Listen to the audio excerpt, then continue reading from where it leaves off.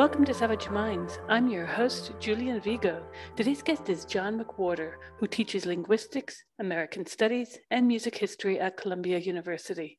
He is a columnist at the New York Times, a contributing editor at The Atlantic, the host of the language podcast Lexicon Valley, and the author of over 20 books, including Nine Nasty Words, English in the Gutter, Then, Now, and Forever, and Woke Racism, How a New Religion Has Betrayed Black America, just published in October. I welcome John McWhorter to Savage Minds. Left and right are no longer coherent valences in light of the culture wars and beyond. One example I use constantly is that since lockdown last year, the left has been silent about class issues. It is the right that has stepped up to speak for the poor, which has me constantly looking over my shoulder. I'm watching Tucker Carlson nodding my head when back 2003, 4-ish, I couldn't stand the sight of him because what he said I found very problematic about the invasion in Iraq and Afghanistan, whatnot. To his credit, he's come out and repented for that kind of political support that he lent to those wars. But this is just one of many examples. And so Savage Minds was founded last year because I found myself finding wall after wall. I'll give you an example that involves you. I used to write for Black Agenda Report. I submitted a piece. It dealt with what happened with Adolph Reed being essentially blacklisted from the DSA. Right. And I was sent an email from the editor, Glenn Ford, who has since passed away, and he said, because I quoted you in my piece, and he said, I can't believe that you cited John McWhorter. You have shitty friends. And I wrote him back and I said, well, let's begin with, I don't know John McWhorter to call him my friend, although I'm sure we would be friends if we knew each other. But this is not about friendship. This is a professional relationship I have with you, and I don't understand this kind of diatribe. It was very unprofessional. And it really illuminated me as the kind of battle lines being drawn, even within the publication industry, if we can call it that. So I created Savage Minds as a means of getting away from it, because we really need to start speaking about issues. I think we need to step away from party lines, and we need to address the issues, as you have so beautifully in your book, Woke Racism. I have had it up to my back teeth in terms of the way in which dialogue is impossible today without being called a transphobe, a racist, etc. So getting to your book here, Woke Racism addresses many points that fall across the current woke wars, from the discussions of racism to gender identity, beginning with examining how this new ideology is like a religion in all but name.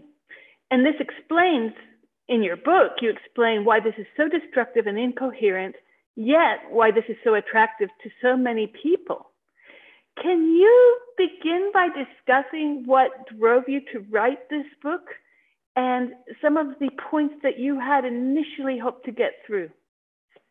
Well, I think the key point is the sort of thing that you're referring to, which is that people like you and me, for example, who always thought of ourselves as, on the quote unquote proper side, even if that sounds a little bit smug, suddenly finding that, we're getting witch hunted and berated by people who are essentially calling us moral perverts for thinking something or not thinking something. And after a while, you start to wonder, what is wrong with these people? What happened?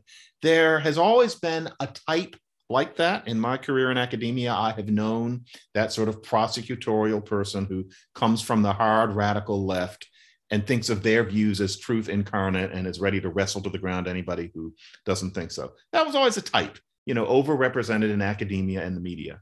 But about 2 years ago, in the wake of the pandemic and George Floyd, something happened where that kind of person started running the show. It got to the point where that kind of person could stand up and call you a white supremacist and make you just kneel down. And I think a lot of people are thinking, what is wrong with these people? And what's wrong with the people is that they're not coming from a conventional place. We think, why are they so closed to other opinions? Or to, if it's going to be about me for 2 seconds, why would anybody who's remotely familiar with my work think of me as somebody who could very easily be designated a shitty friend, as if I've written these screeds or as if I have these extremist views. What is so quote unquote shitty about me? And you think, what's wrong with these people? And it's not there's something wrong, but it's that what started out as a socio-political orientation has become a foundation of people's identity, and frankly, something of an obsession. These people, they don't put it this way, but the way you make sense of these people, the way you can tell that they're not crazy, although they are a problem, is that they focused on an idea that battling differentials in power, especially where white people hold the power, should be our central focus in anything that we do of any particular profile. So not when you're sweeping up your house, but if you're doing anything that's supposed to be of societal impact, you are supposed to be battling differentials in power. Now, 100 years ago, people were battling differentials in power. But with these people, the idea is if you're not doing that, if you're not decentering whiteness, then there's something wrong with you. That is the moral urgency of our times. So for them, they figure they're doing good. And if you're not going to join them, well, it's worth cracking some eggs to make an omelet because you are on the wrong side of history and you need to be shouted out of the room. And that is what you are dealing with. That is what I have dealt with. I now, once you understand where this person comes from, you realize where you have gone wrong in thinking you could break bread with people. For me, it goes back 25 years. And it just needs to be reified. We need to understand where these people are coming from, even if they don't put it that way themselves. I think the religion analogy is useful and frankly accurate. I really do regard these people as parishioners. And it means that they never frustrate me. They never surprise me. It's a religion. They just don't use the word. And we need to realize that that's a kind of person you cannot reason with them on these issues, such as race issues or issues about any category of person. Reason will not work. You have to learn to either stand them down if they're standing between you and something legitimate that you want, or you have to step around them. You have to understand that there's some people you can't have a discussion with about these things. And that's what woke racism is about. It's not about how Black people don't need help, but it's about how a lot of people standing up for us, and white, Black, and everything in between and around, are doing something different from what civil rights leaders have traditionally been doing. And we have to understand that even though they call themselves being interested in something called social justice, what they've really joined is what I hate to call a kind of zealotry that is more about showing something to one another than helping real people. And we have to start treating them like that, because if we don't, then real civil rights activism, real change for real people who need help doesn't happen. That's what woke racism is about. Well, it's interesting in all of this not centering whiteness, that whiteness ends up being magnified by people like Robin DiAngelo and her ilk, if I may say so. The fact is that with all of this talk of whiteness, there's been very little talk that whiteness might just be a fiction, wink, wink. In the same way, and I'm thinking of what you write here in your book, a really beautiful section. I just love this. When you refer to Kwame Anthony Appiah, whose work in my father's house I've loved, I've taught, I've written about. And you say this Ghanaian British gay man is to perceive himself primarily, and we are to perceive him primarily as a Black man, just like Chris Rock, Samuel Jackson, Michael Brown, Trayvon Martin, and George Floyd, despite that he has nothing meaningful in common with any of them. We are to fashion this caricatured sense of him mainly because he is a touch more likely than Steven Pinker to have trouble with the cops. That was so eloquent to me, because what I see constantly happening is this conflation with Blackness as an essential identity with everything but, because the history of African Americans and the history even of, let's say, Ghanaians is quite different than the epitome of race that many of these people are referring to. And I have problems with this, even going back to Darwin and the way that his work has been misconstrued, because Darwin poked fun at the idea that humans had races. And he writes this very clearly in his work. Yet somehow we're supposed to believe that he too is part of the problem, that the woke revolution must now topple his statue.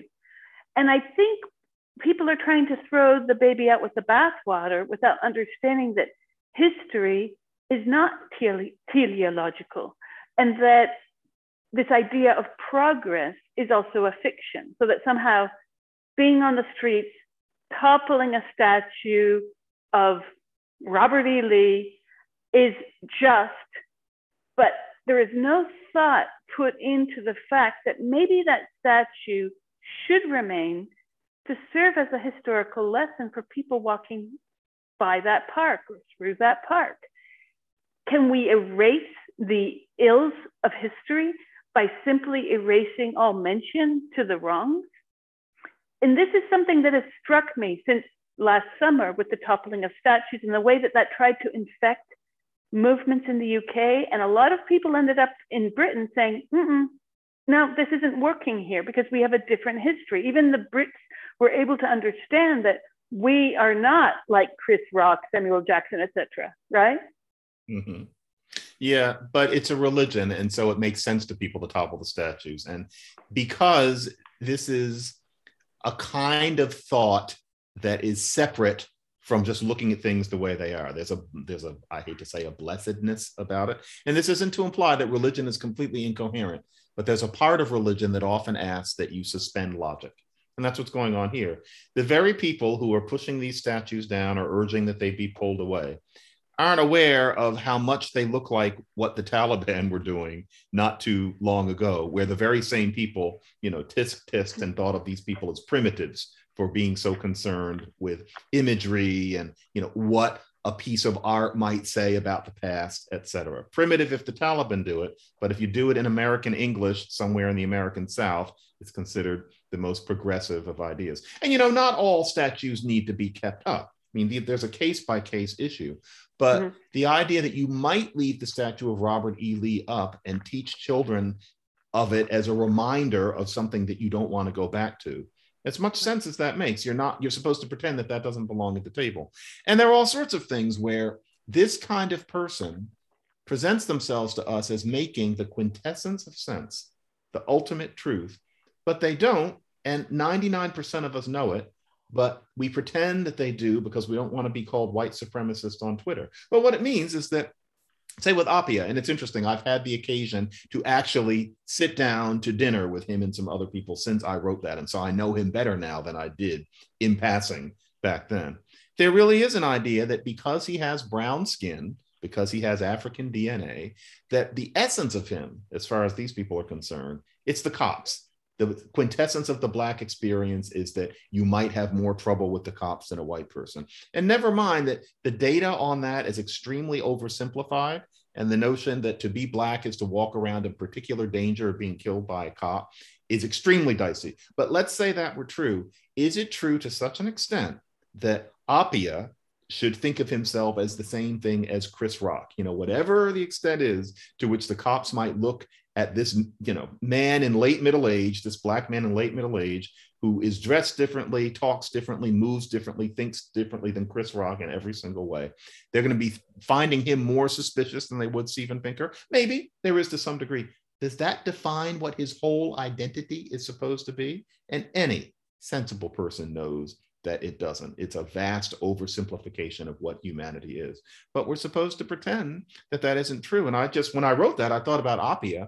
He gets up with his quintessentially wise self and talks about individual identity. Don't let yourself get lumped in. And everybody nods. Everybody says, okay. Partly because when he says it, it's in an accent which in American sounds foreign. But still, based on our new orthodoxy, he's wrong. We're not supposed to think of him as an individual. We're supposed to think of him as a Black man who lives under the same circumstances as all Black people with our intersectional selves, laboring under the pressures of white hegemony, despite the fact that Appiah is married to a white man. None of this makes any sense. And yet we're expected to pretend to think so. Woke racism is about coaxing people to stop pretending to think this stuff makes sense, because otherwise it's going to run our entire lives. Well, I'm thinking back to, I don't know if you've seen this film called Hollywood Shuffle by Robert Townsend. I remember it well. Yes. I love this film because he takes aim at the way that Black actors are caricatured within Hollywood. So you have Robert Townsend's character who's trying to get a role in a film. And you have Samuel Jackson, who plays this guy who's like a pimp, and he's always trying to get his activator. It's hysterical, the film. And it's a huge condemnation of racism in Hollywood.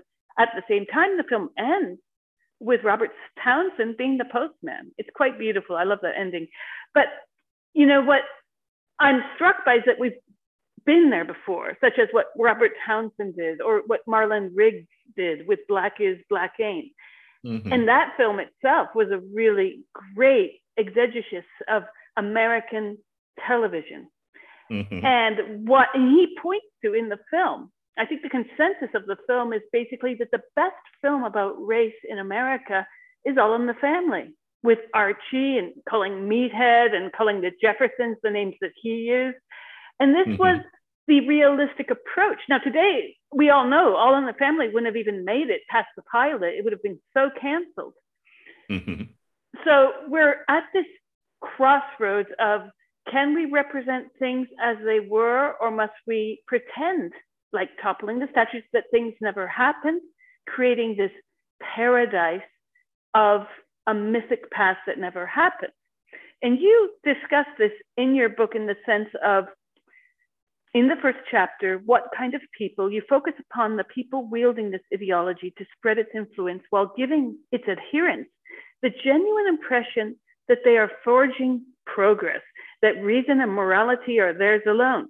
And your claim is that society is changing not because of a burgeoning degree of consensus and moral sophistication, but because of fear. Like the gender movement, which peddles in regressive and sexist stereotypes that get away with this simply because they take to the public square to call women, feminists, J.K. Rowling, transphobes, and heretics, this has happened as well, such as what happened with Adolph Reed. And I'm thinking back to his piece about 6 years ago, where he compares Rachel Dolezal's predicament to that of Bruce Jenner. And he says, one trans good, another bad. People ridiculed Dolezal very quickly. She didn't get much truck with her claim to be Black from the general population, but Bruce Jenner does. And there's something quite essentialist about the fact that one is so embraced and the other not at all. Because if you're going to carry through this identity politics rationale, then we can all identify as anything. I can identify as you, John, and you can be me. We can just switch off like Freaky Friday. It's interesting. The Dolezal case was never truly chewed on, because it's easy to forget this, but the Dylann Roof killing 9 Black people, that happened right after that. And justifiably, we talked more about that than Dolezal, and she never really quite came back in the media. But it was interesting. You have this white woman who decides she wants to be Black, and you can tell that she kind of gets off on pretending to be a victim. She likes that identity. She makes up things that are happening to her. And that was a sign of progress. There was no such thing as that until about 15 minutes ago. When you get to the point that you have a Rachel Dolezal, another prominent case was Jessica Krug, who claimed, a Jewish American woman who claimed that her family's original name was Cruz, but that it had been mistranscribed at Ellis Island or something into Krug, something that silly. And she's running around pretending to be an Afro-Latino something academic and gets away with it for 20 years. And then it turns out she's been faking it. Nobody would want to do that if being Black were as difficult today as we're often told. Nobody was doing that in 1935. And yet Hollywood Shuffle is always interesting to me in that I remember it well. And I remember that it also portrayed how hard it was for Black people to be their whole selves in Hollywood at the time. And, even in 1987, I remember thinking, because things were changing quickly, even then, I thought, is stereotyping in Hollywood of Black people really this rampant? There was a part of me that felt like Hollywood Shuffle was referring to Hollywood in, say, 1974 rather than 1987. No sin. It was a great movie anyway. But we think about how far we've come since then, where in that movie, it's a joke, but Black people are claiming that you have to play a victim, that you're always being shot by the cops, and that you're the first person who gets killed in any disaster movie, et cetera. That isn't true now. We've come a long, long way since 1987. And yet, if you take the temperature of people who cover Black Hollywood, not to mention, unfortunately, a lot of people who work in it, you would think that nothing had changed. The stereotyping is the same. You can't hear your voice. There aren't enough people to greenlight this. There aren't enough people to greenlight that. Whereas the difference between Black people in Hollywood now and Black people in Hollywood in 1987 is like two different planets. Anybody can see it. The fact that you can even pretend to have a conversation where things haven't changed all that much, again, is anti-empirical. It's a way of not making sense in favor of always being able to point out some kind of racism. And we've got to stop thinking that way. The idea that it's racially progressive to pretend that no real progress ever happens, no. Things that don't make sense have never gotten people ahead. You have to engage with reality, even when, Lord forbid, the reality is positive. The idea that you resist acknowledging that anything good has happened is not how any people have ever gotten ahead in the history of the species. And that's one of the things I try to get across. Well, you also mentioned in your book, you explain why so many Black people are attracted to a religion that treats Black Americans as simpletons, while also being quite harmful to these very people, despite being billed as anti-racist. What kind of people do these things? The kind of people who do these things, who are white, are people who have adopted a religion that says showing that we know that racism still exists is how we show we're good people. The kind of Black person who enjoys being treated that way, who thinks of those white people as doing the right thing, is a Black person who has fallen for the idea, because it would be so easy for any human being to fall for this, that what makes you most interesting is your victimization at the hands of other people, because that automatically makes you kind of a hero. It means that if all of you are suffering this, then you get an automatic sense of community with your fellow Black people. It gives you a sense of place. It gives you a sense of purpose. It gives you a sense of absolution, because whatever's wrong with you, well, you also are somebody who's fighting this racism every day. That kind of martyr, that kind of professional victim is a human type, but that human type is a very available way of being to Black people in our moment. We're encouraged to cherish a sense of ourselves as victims. And I think anybody can reach into how that can feel kind of good sometimes. Probably all of us fall into it to an extent. When a relationship goes badly, when we were in 5th grade and we had a stint as the class tattletale, it's human. But Black America ends up ODing on that and therefore becoming part of these people I call the elect. And it's just not constructive. Well, I was going to ask you about that next, because you discuss the elect throughout your book. Can you discuss what you mean when you say the elect? And is this at all related to what Adolph Reed terms as this managerial class that has professionalized this kind of oppression politics and made a living off of it? Yeah, Adolph Reed and I are talking about slightly different things, in that I sense that he thinks of it as partly deliberate and partly something that is done by people who draw their salary from certain institutions, such as universities and the media. I don't think it's that deliberate. I think it's based on a human sentiment that tends to come with higher education, and thus it becomes common in academia naturally, and also media. But yeah, it's the kind of person who feels that their radical leftist politics are so close to truth, are so unquestionable, that it's permissible to be mean to people. That's the elect. So the elect is not just who we were calling woke in 2015. The elect is people who think that if you don't believe a certain compact of ideas, many of them counterintuitive and many of them just wrong, then you deserve to be fired. You deserve to be called a white supremacist on social media. You deserve to be called a shitty friend, that sort of thing, that exclusionary idea. That's the elect. These are people who are high prosecutors and executioners and think that it's justifiable in the name of a higher goal. That's the elect. And those people now have disproportionate power over our institutions of academia, of the arts, of increasingly our judicial institutions. In other words, how we think and how we express ourselves and how we dream. And there's some people who insist that what's more important is what happened on the Capitol steps on January 6th and the fact that there were Republicans who were trying to keep Black people from voting. Both of those things are terrible. I'm more interested in the second. But the idea that what I'm talking about in woke racism is somehow trivial compared to the other two, no. Anybody who truly believes that is somebody who probably kind of likes what the elect do. All power to them. but I don't, and I think most of us don't. And it's time that we started being more vocal about it. You're listening to Savage Minds, and we hope you're enjoying the show. Please consider subscribing. We don't accept any money from corporate or commercial sponsors, and we depend upon listeners and readers just like you. Now, back to our show.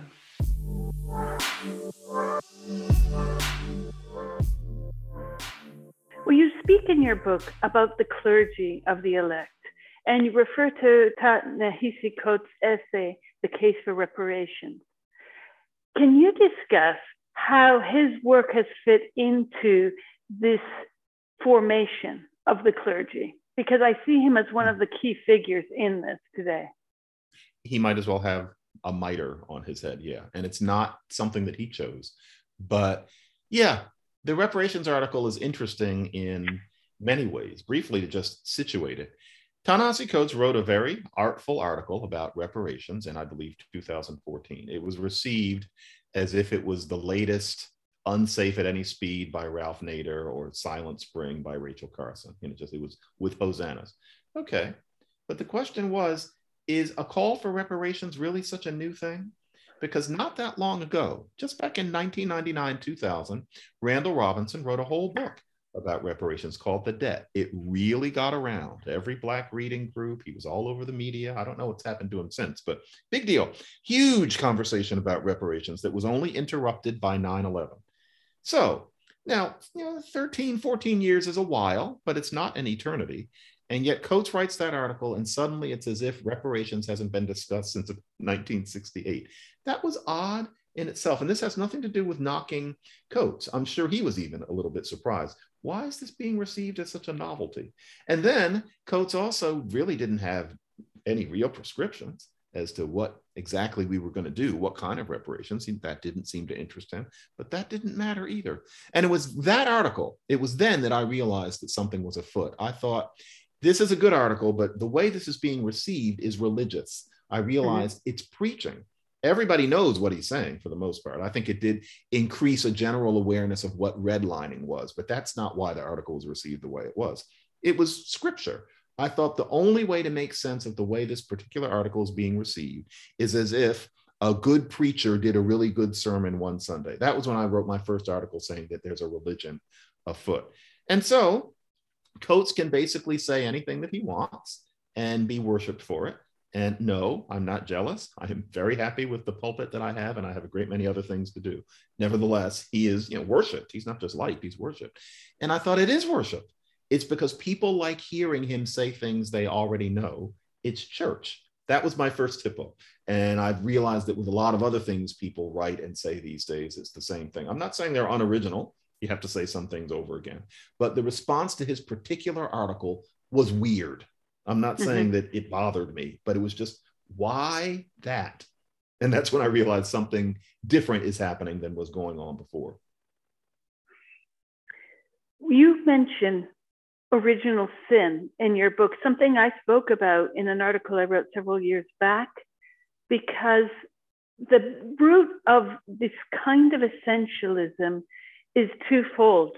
One, that now you have this noble savage being rehashed, and then you have white people are guilty for existing, okay?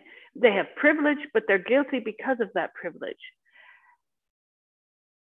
Why are we revisiting issues that took place 200 years ago? I mean, primitivism didn't have a very good endpoint to it. In fact, it became part of the raison d'etre of colonial projects. This idea that we can teach them how to worship, we can teach them how to wash. It's almost ironic when you start to look historically. I've done a lot of work in the Arab world, and we know that just the Quran itself gave very good hygiene to those practitioners of that religion. Mm-hmm. So what was it about this double matrix of having the illumination because of being the noble savage to impart upon those with white privilege who are sinful? how did we come to this 180 in racism of a sort? And I know people will think, oh, you're talking about reverse racism. Well, remember that discussion in New York in the 1980s, when people in the 90s, when people would underscore that's reverse racism, and people would say, no, you cannot, Black people cannot possibly be racist.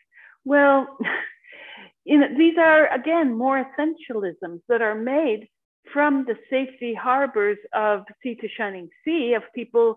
I think Americans have the lowest percentage of passport possession in the world. Racism does exist, and it exists in very strange ways. One example, Morocco.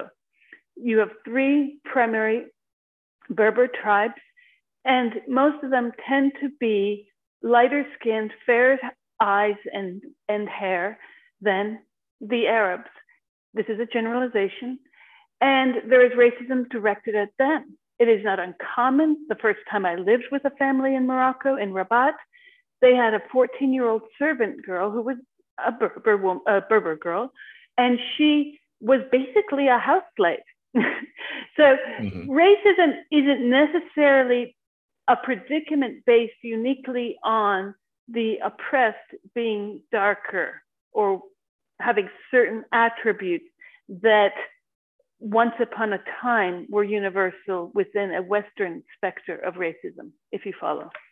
Yeah, I think something I've particularly experienced during the media tour for this book is that there is a meme that overrides any logical sense that you're talking about, how efficacious it can be to train groups in these particular ways.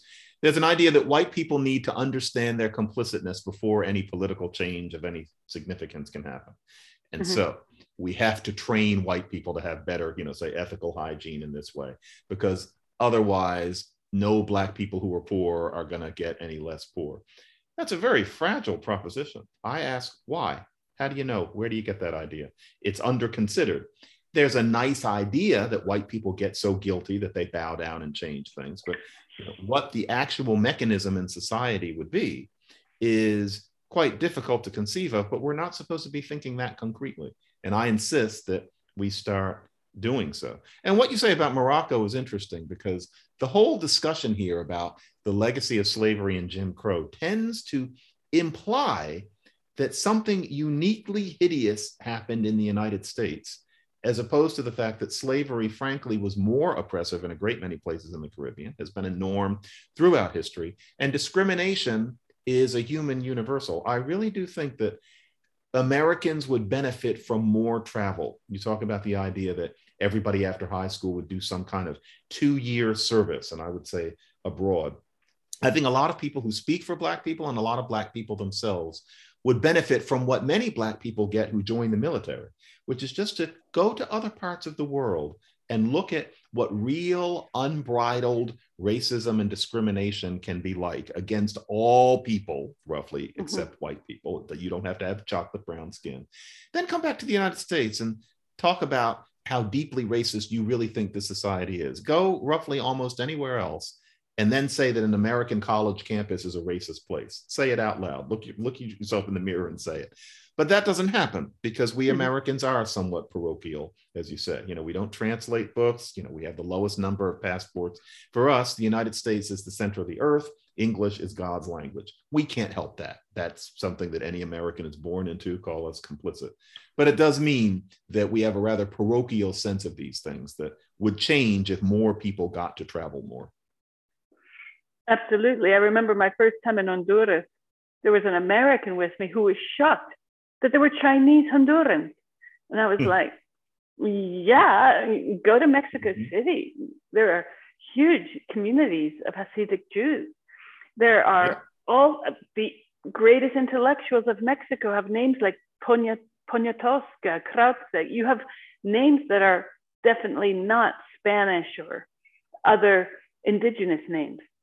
So, and it's also interesting because you teach music history at Columbia. And when you hear people talking about jazz, my favorite is when people talk about Miles Davis and he really gets the oppression of his life. And I'm thinking, I had this discussion with someone. I said, he came from a middle-class background. His father was a dentist. And people don't really want to hear that. No. They want to hear the chain gang references. They want to hear the caricatures of what Roots, the 1970s Roots, gave them. And I think that I'm American. I'm a naturalized American. I was raised in Canada until the age of 10. And then we moved to New Orleans. And I remember the first thing I saw was graffiti on the walls. And I asked my mother, what does motherfucker mean? Because I had no idea of these words. And there were racist terms also graffitied. And New Orleans is an interesting city because it's one of those towns, at least in the 70s, that was primarily African American, and that the notion of race was much more interesting than it is in the Northeast. People knew that it wasn't uncommon to see Black kids in my school that had very light hair. It was not uncommon to see, and people would use the word then mulatto or whatever, or mixed race and whatever. But this raises a larger question going back to In My Father's House, or even to, well, I'm thinking more broadly in terms of how African Americans have been made to think of themselves as purely Black. Somehow this one drop rule has permeated self-perception such that we must obliterate any mention of quote unquote whiteness. And that too, I would bounce back as whiteness is itself a fiction. Do you remember the film Russian Ark? That I don't remember. It's a beautiful film. I can not recommend it enough, but it really is about this deconstruction of Russian identity. Because 150 years ago, Russia, Poland, these were not considered at all white countries. These were very exotic countries. They were a step away from being the T.E. Lawrence of the Middle East space. So the way in which people understand even Europe, where does Europe begin and end? I would ask my students at NYU. What does that mean, the West? Where do you put is it the Bosphorus? Do we carve Turkey in half? Where do you put that line on what is Europe and what is Asia? And when you ask undergraduates this, it's quite interesting because they're not as polluted with this kind of ideology, at least not in the 90s they weren't. And you can have productive discussions about what that kind of line drawing meant as a discursive practice by historians. The same thing with Huntington's work or Edward Said's work, speaking back to Huntington. And my thinking is that universities have become these wells of ideological formation, such that we are where we are today because of a lot of the ideological formation that was happening in the 80s and 90s, where there was always an oppressor and an oppressed. There was nothing remotely in between. So when you talk in your book about the way in which this ideology is like a religion or is religious, there's a problem with how people are inculcated into the religion by fiat of lessons at a grammar school or a university, or by cultural interpolation, such that people growing up when I was in New Orleans in the 70s, they knew what words to use to hit back at someone. They might have been racist words. They might have been words about the fat kid on the schoolyard who couldn't dribble a ball, but people lash out for all sorts of reasons. And race is one of those identities. It's not the only identity. As we saw last year, the famous incident in Central Park. And I find that incident quite interesting because I read a review of the incident, I believe it was the New York Post, where the columnist said that the real Karen was the person who made a big stink about what was happening because he went and did some research about the squabbles in Central Park between the bird watchers and the dog walkers. And his thesis basically was that Chris Cooper was the real Karen because he tried to one up this woman on a squabble that he had been himself steeped in for quite a long time. And it made me think a lot about this, the way in which this is all about point scoring. So all over Twitter after that event happened, see, Black men are really in danger. And I saw Chris Cooper. He seemed to me to be a very well-educated man. I thought he was a well-educated gay man. I could be wrong. And I thought, well, if he's a well-educated Black gay man in Central Park, then he's probably making a lot more money than Amy Cooper. That was my first thought. Mm-hmm. And in all of the BLM exercises over the past years, I keep going back to the fact that class is being consciously obfuscated. We're focusing on the wrong issue. Class should have been the issue that is addressed in terms of Trayvon Martin, in terms of George Floyd, in terms of all of it, and not just Black men, by the way. What is happening in America today that class isn't even a second-hand consideration? It's just not existent. No, we don't talk about it. It's interesting. I always think the British, we keep talking about TV and movies, the British sitcom Keeping Up Appearances about Hyacinth Bouquet. That is one that could never translate into American. There's this tradition, or it used to be this tradition, still is, of translating British sitcoms into American, including All in the Family. Keeping Up Appearances, they've never tried it because that show is so explicitly about class in Britain. And in American, there would be no way to mirror the same thing because we pretend class doesn't exist.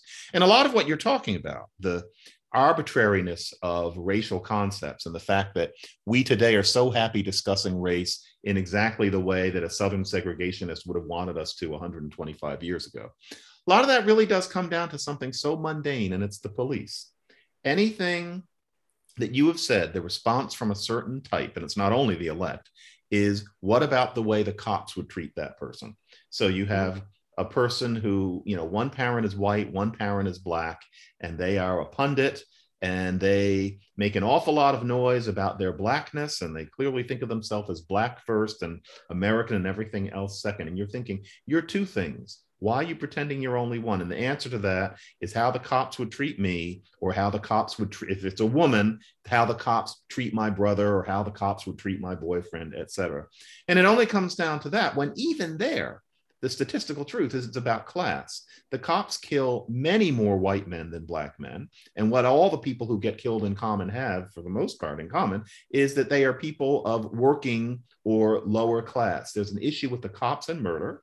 And a lot of it is aimed at people who don't have very much money, don't have very many resources. That includes Black people, that includes white people. But you're not supposed to talk about that. Instead, you're supposed to talk about the cops as the fulcrum of identity of Black people. And therefore, all talk of the mulatto, all talk of how, especially in New Orleans, you have people who call themselves Black, who have quote unquote white hair and light skin. I've had some people, and not in New Orleans, who tell me that they're Black, where there's nothing about them physically that indicates it remotely at all. And I think to myself, in a different world, this person wouldn't really be labeling themselves as any race in particular. They just call themselves American. But for whatever reasons, they label themselves as Black. And even if one of their parents is identifiably brown, if they look the way they do, why is it that we call them passing if they decide that they're not going to identify as Black when they have none of the physical characteristics? Again, none of this makes any logical sense. And one of the things that we're really stuck in is the idea that Black is the cops. And that's why I am very committed to doing everything that will lessen encounters between particularly Black men and the police. The Cooper incident, Amy Cooper and Christian Cooper, was very interesting because the truth is, whenever you see something that looks that starkly hideous, I mean, that woman seemed like somebody out of 1915. You can be almost sure that we're not getting the whole story. And yes, there was a whole context in terms of what that guy was asking her. Also, if you look at the transcript of what she actually said, it wasn't ideal, but it wasn't specifically that she just jumped on the phone and said an African-American man is chasing me. That's not what happened. It was weirder than that. But we're encouraged to think of there being a certain narrative. And, to his credit, even Christian Cooper said, I really like this, that she didn't deserve to be tortured any more than she already had. He didn't think she deserved to lose her job. She was strung up in the media. He figured that was enough. But a lot of other people did not think so. And that woman's life will never be the same. That is the climate that we're in. And it's time that those of us who are left of center, but have not fallen into being part of a religion for one reason or another, need to speak up and take things back to the middle. That's what I think. No, I agree. And the interesting thing about the Cooper incident, or the Cooper's incident, is that it was his sister that got this rolling on social media because she's some big wig in Hollywood. And I thought a lot about the class even in that, and the way in which social media becomes a downward spiraling snowball with no control at a certain point. And I did notice that he made that statement about her. It's just interesting to me that we are on this trajectory to take up almost like Shirley Jackson's Lottery and stone someone to death, and then afterwards say, okay, done, they've suffered enough. And I think we need to roll back the discussion and start to get at, wait, she was saying something to him, and his response was, well, I'm going to do what I want to do, which she took as a menace. She took as threatening. Agree with her or not, because what she did, as you said, I found that not ideal and troubling. At the same time, you have one person perhaps perceiving a sexual assault menace or a threat to do that, and the other one trying to have his way to look at the birds that he came to look at and that her dog not be off the leash. It was an interesting power play. Even after reading the transcript, I had more questions than answers. But it's really the media pile-on that got me concerned about what the discussion is going to constantly in the States. Race is our elephant in the room, and yet it is that molehill that we make into a mountain often, not always, of course. And I think that we lack, as a culture, the ability to see the difference between racism and not racism. Everything cannot be racist, because if everything is racist, therefore nothing is racist. So how did we get here, John, that now we are in a situation where people are using their victimhood status to be right? I can beat anyone online if I just say, well, I am that group you've just referred to, so you don't have a right to speak about it, you cishet white male oppressor. Mm-hmm. Yeah, social media does this. Social media makes us into a village, and social media gives loud people a platform, and social media whips people up. And so, none of us are going to do without Twitter or Facebook or the rest of them at this point, but everything changes when Twitter and Facebook become default in the year 2009. And it's been snowballing ever since then. And it's a problem because, there have always been certain Black people who used this theatrical victimhood status as a kind of a battering ram. That's been a type for 50 years.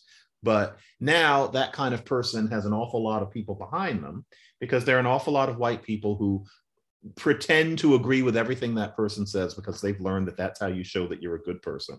And they have better things to do than to think about any of these things too hard.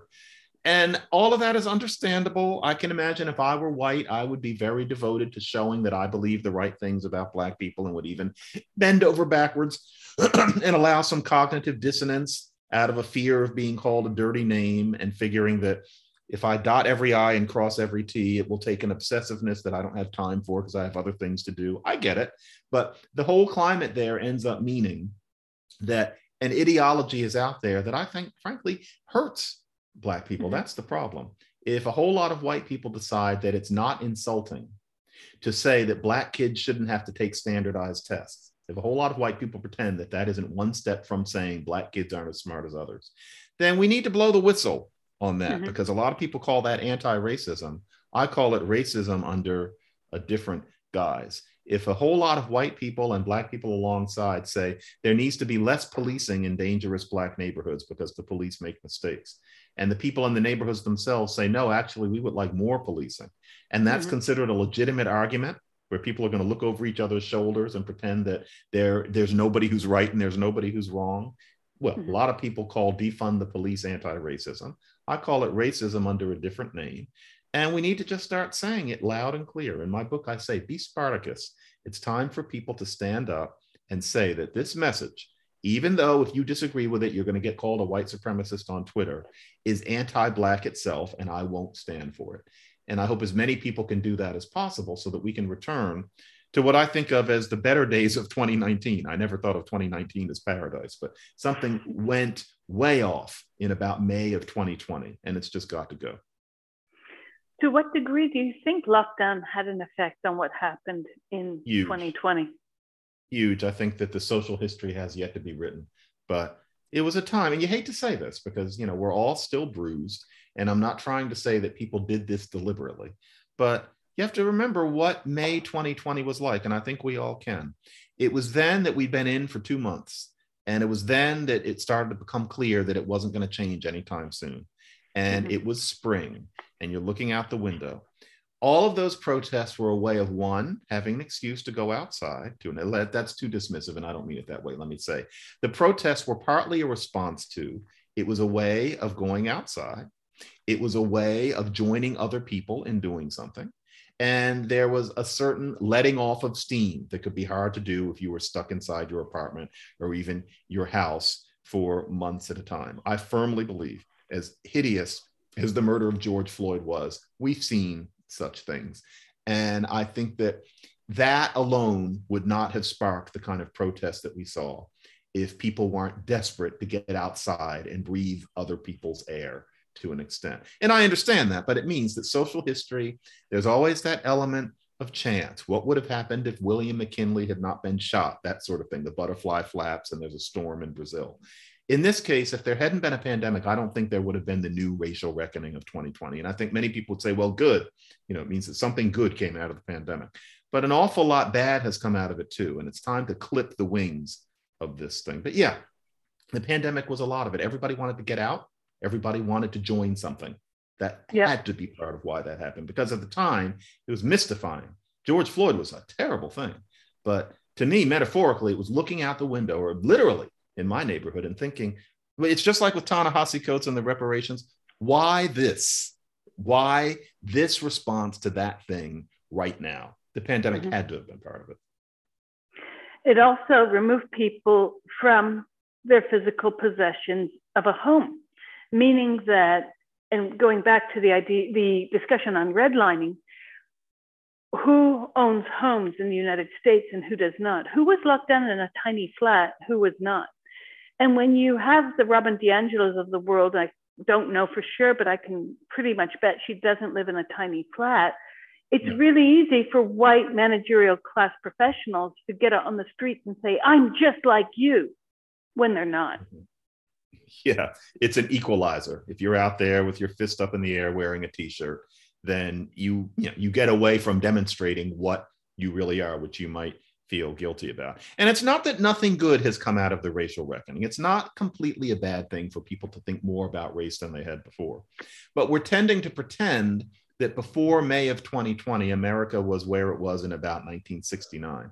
And that's not true. I have told many hosts of these shows over the past couple months, I think white people were feeling quite guilty enough. I'm not sure why we decided that they needed to feel guiltier. And I think that we needed to just work constructively with what guilt there was. We were being distracted even before 2020 from that kind of constructive work by this idea that striking poses is somehow a necessary beginning, when really what you need to do is just go out and begin. Absolutely. And I have had a discussion with my father over the years. He is no longer on this earth, but he comes from Gujarat, and he moved to Alabama in 1959 as a dental student. And he saw the entire civil rights protest, took part in it. And he'd tell me as I was growing up how lucky he was that the British colonization of India gave him certain types of access to education, the ability to speak English. And I was horrified. My woke inner child was horrified. And I thought, how can you, and I was much younger, how can you say that? But the British is a... And over the years, our discussions would develop, and I became very understanding of what he was saying as I grew older, because history is not black or white in a discursive sense. I mean, it is much more about the nuances and the contradictions. And I think that our current era and this generation of 20 and 30 somethings are reacting to not at all racism, John. I dare to say that I think this is a lot about economic disempowerment. anger at the institutions that existed for their parents that no longer are there, jobs, go ahead and get a second master's, go ahead and get a third, get a PhD. There are no jobs for these people. And I wonder to what degree a lot of this is displaced anger using George Floyd and other people, the protest subject at hand, as the reasoning for the venting of the anger. And I'm thinking from my anthropological perspective of having gone to possession ceremonies in Morocco where people would act out being possessed by Aisha Khandisha, and they'd throw the glass across the room, and the Sufi musicians would be singing and drumming. But you could see that they were acting, these people in trance weren't really in trance at times. And I wonder to what degree we're seeing a fake theater of outrage when this is not at all about race, but it's very much about socioeconomic inequality. Yeah, there is a theatrical aspect to a lot of this. And certainly there's a general frustration with the way society operates and what prospects are offered for you that can be released by a sense that this society is wrong, for one thing, in being racist cesspool, etc.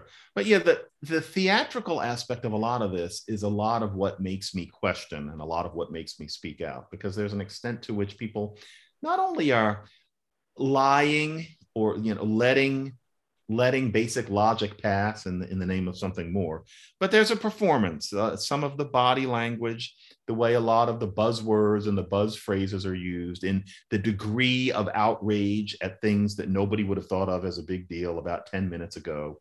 There's a certain amount of acting. There's a certain amount of kabuki. There's a dance. And Shelby Steele, the conservative scholar who actually inspired me, I am just basically taking the torch from him. His idea is that white and Black people are engaged in a certain kind of dance that we do. And that dance continues. He wrote his book in 1990 about a situation that had obtained since about 1966, and we're still doing it. We're striking poses. And that's nice, but that's different from going out and forging grassroots legislation, from actually talking to one another as honest people, including dealing with the discomfort of being honest. And it's a problem. I think most of us understand that there's a serious problem going on, but we're afraid. If you're white, you're afraid that if you question any of this, there's something wrong with you. If you're Black, you're afraid that if you question any of this, you're disloyal in some way and that there must be something you're missing. That's how I felt until I was about 30. But no, there comes a point where common sense and logic are what they are. And with great reluctance, you have to understand that certain influential people, highly educated and often very well-meaning, they're the ones who have gone into a detour that we need to question. And that's hard when those people can be so mean, especially on social media, and you start to think maybe it's me who's wrong. You probably aren't. That's my message in woke racism. We have to start holding these people's feet to the fire and showing them that they need to listen. They don't know they need to listen, but they need to. And more to the point, they're not going to listen. We have to start telling them they can't always have what they want. And that's what the book is about. Well, you say at one point in your book, I'm going to quote you, in sum, on the question of identity, elect ideology requires non-white people to found their sense of self on not being white and on not liking how white people may or may not feel about them. No one would wish this self-conception on their child when laid out explicitly in this way. The idea of it as progressive is false. It sits as a gloomy, illogical, and pointless burden upon the souls of people whose spiritual energy ought to be directed elsewhere. Love that. Where should their energy be directed then? Towards helping the Black community with the problems it really has. And that is the war on drugs, teaching reading based on sounding out words, and championing vocational education. Those three things are what Black people who need help could really benefit from. The idea that your identity is a matter of carefully curating a sense of self based on resisting what white people may or may not think of you. That's a very modern idea. It doesn't make sense to a lot of even Black Caribbeans and Africans, immigrants here, and they are correct. Your identity should be based on what you like to do, about the 99.9% of you that is not about how white people may or may not feel about you. We have to stop fetishizing that particular interface, because that's not what a person is. Maybe a Black person needed to think of themselves that way a very long time ago. But for people to still insist that white feelings define what one's Black identity is to that extent in 2021, it's a pose. It's not real, and we need reality.